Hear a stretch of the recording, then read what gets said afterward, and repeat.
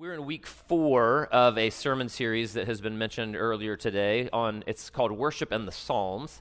And what we've been doing is we've been looking at various psalms, Psalm 90, Psalm 23, Psalm 63 as well. And then today, Psalm 34, which Kristen Levi read a little while ago. And the way we came about with the sermon series is that there is an album by Shane and Shane where they've taken all of these psalms and they've put them to new music. And so I thought, man, what a fun little sermon series to have each of those songs played and then to sort of do some light exegesis on those passages. And so today, we're actually going to cover Psalm 34, and Jordan and the rest of the crew is going to go ahead in a moment after I pray and introduce that Shane and Shane hymn. And then we're actually going to be singing it as a congregation following the sermon today. But before we begin, and I turn things over to them, let's take a moment and let's pray. Father, thank you so much for calling us together. I thank you not only for calling us together, calling us out, but giving us the ability to stand before you, the living God.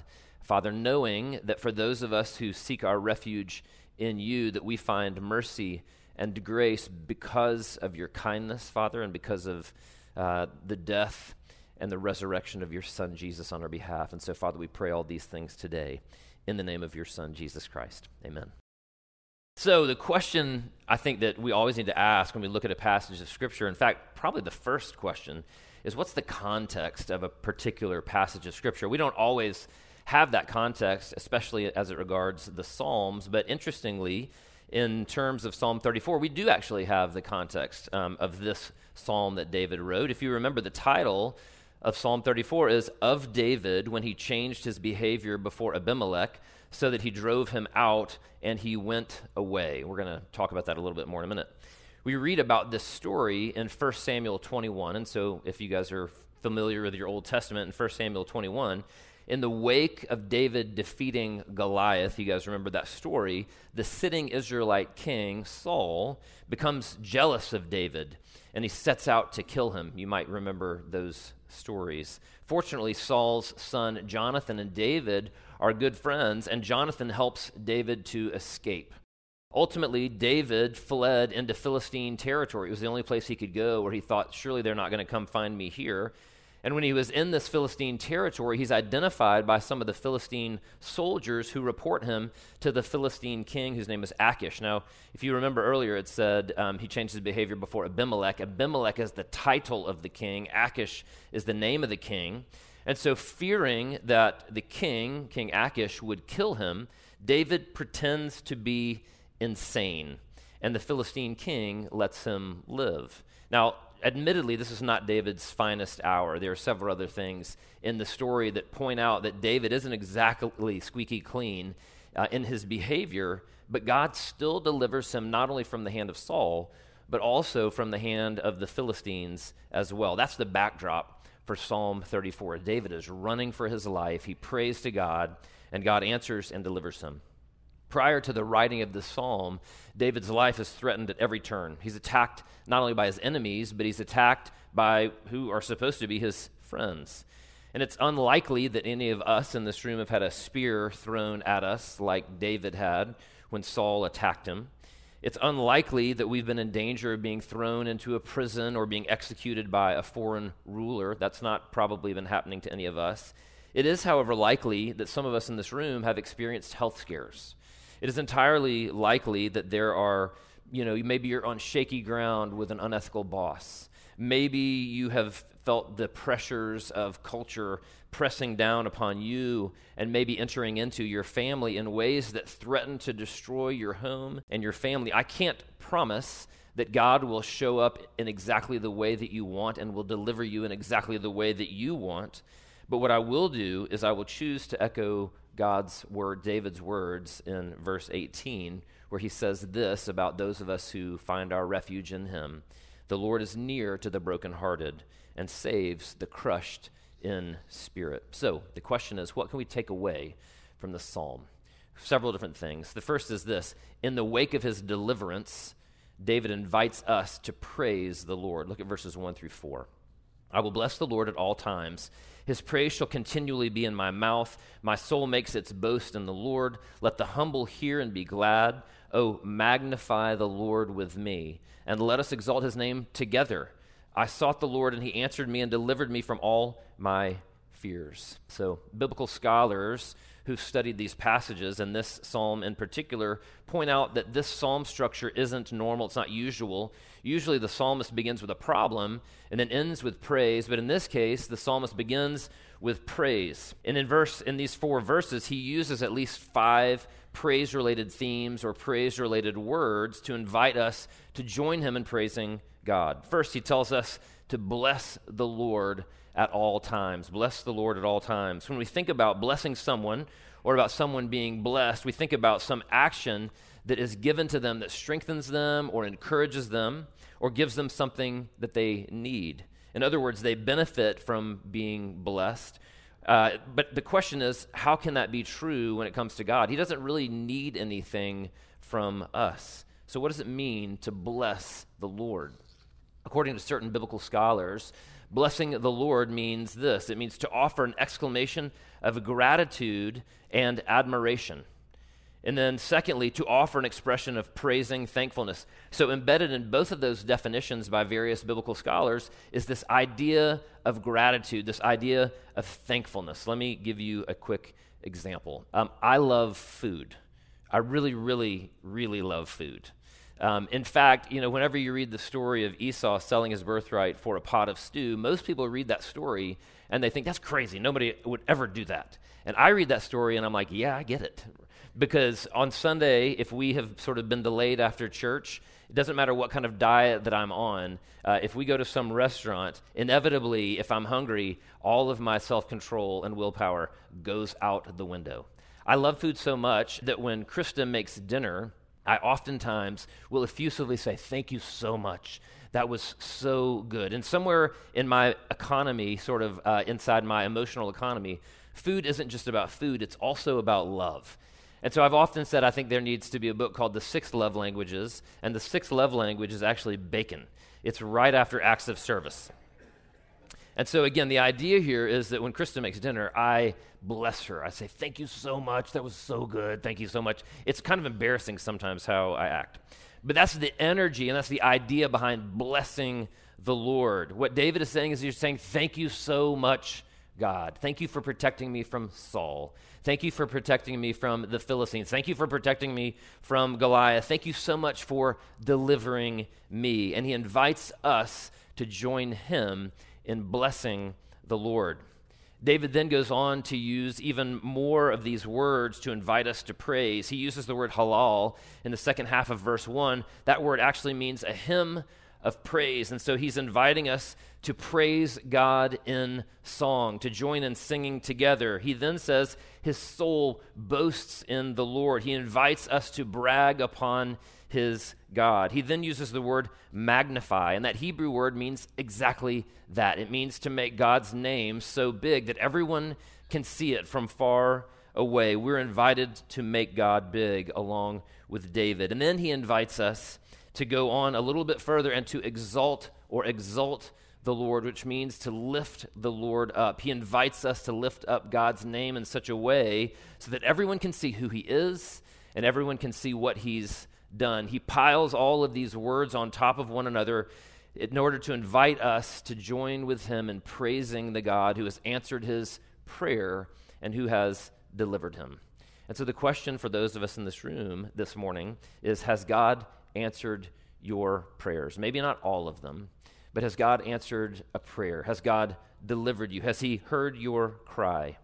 Most of us in this room this morning are here because God has shown up in any number of ways and has indeed delivered us. And if that's true, then I would encourage you and I would invite you to join along with David in exalting, magnifying, boasting, blessing, and praising the name of the Lord. What else do we see in this psalm? The second thing we see is that in the wake of David's deliverance, he invites us to revere or honor the Lord. Look at verses 7 through 11. The angel of the Lord encamps around those who fear him and delivers them. O taste and see that the Lord is good. Blessed is the man who takes refuge in him. O fear the Lord, you his saints, for those who fear him have no lack. The young lions suffer and hunger, but those who seek the Lord lack no good thing. Come, O children, listen to me. I will teach you the fear of the Lord. So the first thing you may notice here in these verses is the word fear is used any number of times. It could be argued that it's actually a central theme of this passage. And the fear of the Lord is actually very common throughout Scripture. Proverbs, if you remember, begins by reminding us the fear of the Lord is the beginning of knowledge, but fools despise wisdom and instruction. This would be the equivalent to a river guide. If you guys have ever been rafting on the Nantahala or you've ever been to the Ocoee, you know that one of the things that the guide begins by doing is telling the people who are getting ready to go rafting to respect the power of this raging river.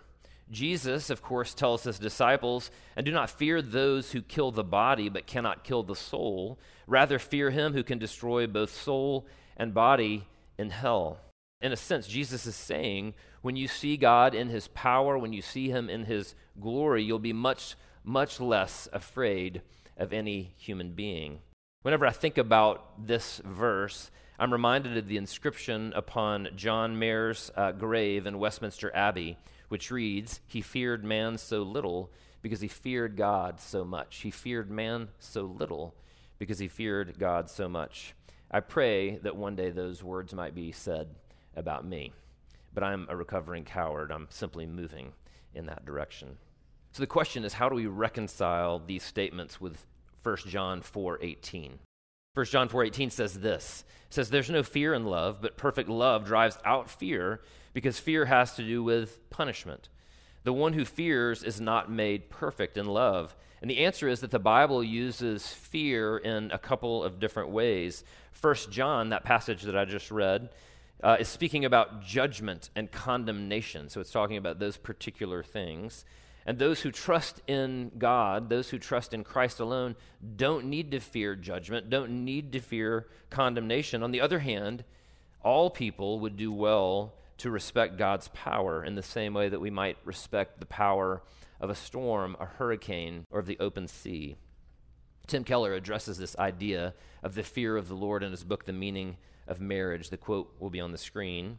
He says this, "Obviously, to be in the fear of the Lord is not to be scared of the Lord, even though the Hebrew word has overtones of respect and awe. Fear in the Bible means to be overwhelmed, to be controlled by something. To fear the Lord is to be overwhelmed with wonder before the greatness of God and his love. It means that because of his bright holiness and magnificent love, you find him fearfully beautiful. That is why the more we experience God's grace and forgiveness, the more we experience a trembling awe and wonder before the greatness of all that he is and has done for us. Fearing him means bowing before him out of amazement at his glory and his beauty." You intuitively understand exactly what that means. You've stood at the top of one of the Rocky Mountains. You have stood on the edge of the ocean. You stood and looked at the night sky. You've been filled with awe. That's what this means. David tells us to fear the Lord, but then he goes a little bit further and he tells us why to fear the Lord. In verse 7, he says this, "The angel of the Lord encamps around those who fear him." Let me read that one more time. "The angel of the Lord encamps around those who fear him." If you think about it, it's really quite beautiful imagery. Imagine camping out in the woods or being in the jungle or maybe in a desert by yourself. And then imagine being there at night and bears or wolves or jaguars or jackals, or at least you see sort of eyes out in the darkness and the firelight. They're around the perimeter of wherever it is that you've set up your camp. And then as soon as the fire dies down and your eyelids begin to droop, you fear that these wild animals are going to rush in upon you. But now imagine that you're in that jungle or in that desert, but you're not alone, that someone is with you, protecting you, putting himself between you and danger so that you can sleep, so that you can rest. This someone, however, isn't a mortal. It's not a human being, but is the angel of the Lord himself, watching over those who fear the Lord. About 2 years ago, I was standing in Lumina. Sometimes I stand at the bar there in the mornings and I'll work. And a lady walked into Lumina who I know. She actually attended here in the early days of the church. And anyway, so she came in and she sort of walked over towards me. And she said, "Hey, Brian, I don't mean to to shock you. And she said, I usually don't do this to people, but she said, I have this gift where she said, I can see angels. And I thought, wow, it's interesting. And she said, when I walked in, I looked over, and the first thing I saw is that standing behind you is a 10-foot tall angel with shining armor. And she said, not only is this angel standing behind you, but he's watching, and he's protecting you, he's guarding you, he's looking this way, and he's looking that way, and he's ready to defend you from anything that threatens you. She said, I just wanted to share that with you. And she walked off and ordered a Danish and a cup of coffee. And I was like, man, I've never heard that before. And so I kind of thought about it, and I kept working, and every now and then I would look over my shoulder. And the question is this: do I have a guardian angel that watches over me? And the answer is, I don't know. But what I do know is that I have a God in heaven who watches over me because I fear and trust and stand in awe of him. And that's what ultimately matters most. There's much more that we can get to here, but let us suffice to say this, that the God of the universe watches over and cares for you. Right? That's part of what David is saying here. He's watching over and caring for those who fear him. So let me ask you this very quickly. What goes on inside of you when you think about the fact that the God of the universe watches over you, that the God of the universe cares for you? That's the second point. The third point is this: in the wake of David's deliverance, he invites us to take refuge in the Lord. Look at verses 8 and 22. Oh, taste and see that the Lord is good. Blessed is the man who takes refuge in him. The Lord redeems the life of his servants. None of those who take refuge in him will be condemned. We don't live in a world, if we're honest, where we have to seek refuge very much. Our cars are watertight, and so when it pours down rain, we're completely dry. Our houses have great roofs. They have air conditioning units. They have heat that works in the wintertime. Even when we do go camping, we're oftentimes in a state-of-the-art tent, or maybe we're in a camper that you plug into an electrical outlet that's at the campground. But if you think for just a moment about what this would have meant to David, think about David living out in the fields as a shepherd boy watching over his sheep in the Judean wilderness. Think about David as a soldier marching in battle and sleeping out underneath the open sky. If it started raining or if it started hailing, people would have had to try to find shelter in a hurry, and David would have been very familiar with that. Fortunately, Israel is peppered with caves all over the place, big enough for a human to escape into and even maybe to bring your sheep in with you. But as we know from David's story, it's not just the weather that David had to seek shelter from. He had to seek refuge from a very real enemy who was pursuing him in order to take his life. We know that David sought refuge in the desert from Saul. We know that he sought refuge in the Judean wilderness when he was fleeing. But here, David reminds us that his true refuge is the Lord, that's his true help. Recently, I read a little anecdote by E.M. Bounds. You guys may have read some things by E.M. Bounds before. He's a 19th century writer, theologian. And in this anecdote, he tells a story. He says this. He said, I heard the barking of a number of dogs chasing a deer. Looking at a large open field in front of me, I saw a young fawn making its way across the field and giving signs that its race was almost run. You could envision this happening at Barry. It leaped over the rails of the enclosed place and crouched within 10 feet of where I stood. A moment later, 2 of the hounds came over, and the fawn ran in my direction and pushed its head between my legs. I lifted the little thing to my breast and, swinging round and round, fought off the dogs. Just then I felt that all the dogs in the West could not and would not capture that fawn after its weakness had appealed to my strength. It's a great story. Maybe you aren't being pursued by a pack of wild dogs or even by a jealous king, but you do have an enemy that pursues you.